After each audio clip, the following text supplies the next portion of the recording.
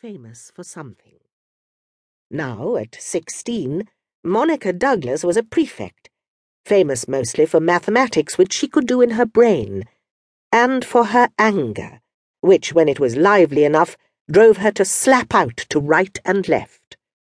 She had a very red nose, winter and summer, long dark plaits, and fat, peg-like legs. Since she had turned 16, Monica wore her Panama hat rather higher on her head than normal, perched as if it were too small, and as if she knew she looked grotesque in any case. Rose Stanley was famous for sex. Her hat was placed quite unobtrusively on her blonde, short hair, but she dented in the crown on either side.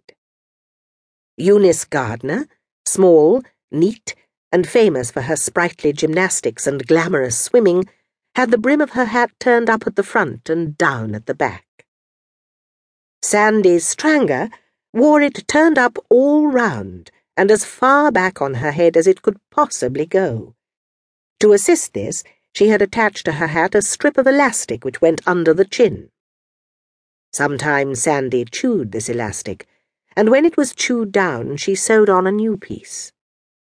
She was merely notorious for her small, almost non-existent eyes, but she was famous for her vowel sounds, which long ago in the long past, in the junior school, had enraptured Miss Brodie. "Well, come and recite for us, please, because it has been a tiring day." "She left the web, she left the loom, she made 3 paces through the room. She saw the water lily bloom, she saw the helmet and the plume, she looked down to Camelot." "It lifts one up," Miss Brodie usually said, passing her hand outwards from her breast towards the class of 10-year-old girls who were listening for the bell which would release them. "Where there is no vision," Miss Brodie had assured them, "the people perish. Eunice, come and do a somersault in order that we may have comic relief." But now the boys with their bicycles were cheerfully insulting Jenny Grey about her way of speech, which she had got from her elocution classes. She was going to be an actress. She was Sandy's best friend. She wore her hat with the front brim bent sharply downwards. She was the prettiest and most graceful girl of the set, and this was her fame.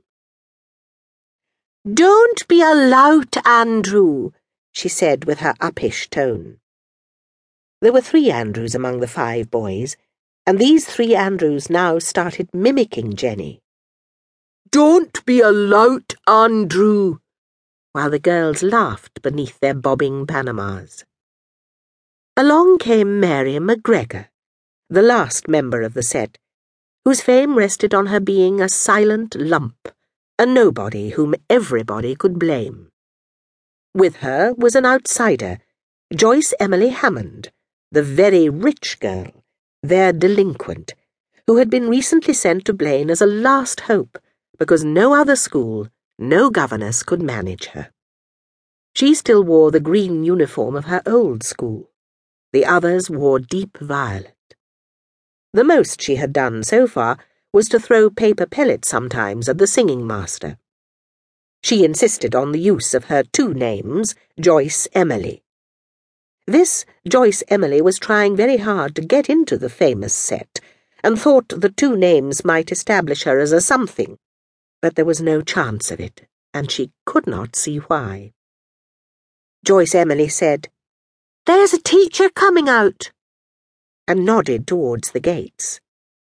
2 of the Andrews wheeled their bicycles out onto the road and departed. The other 3 boys remained defiantly, but looking the other way as if they might have stopped to admire the clouds on the Pentland hills. The girls crowded round each other as if in discussion. "Good afternoon," said Miss Brodie when she approached the group. "I haven't seen you for some days. I think we won't detain these young men and their bicycles. Good afternoon, boys." The famous set moved off with her, and Joyce, the new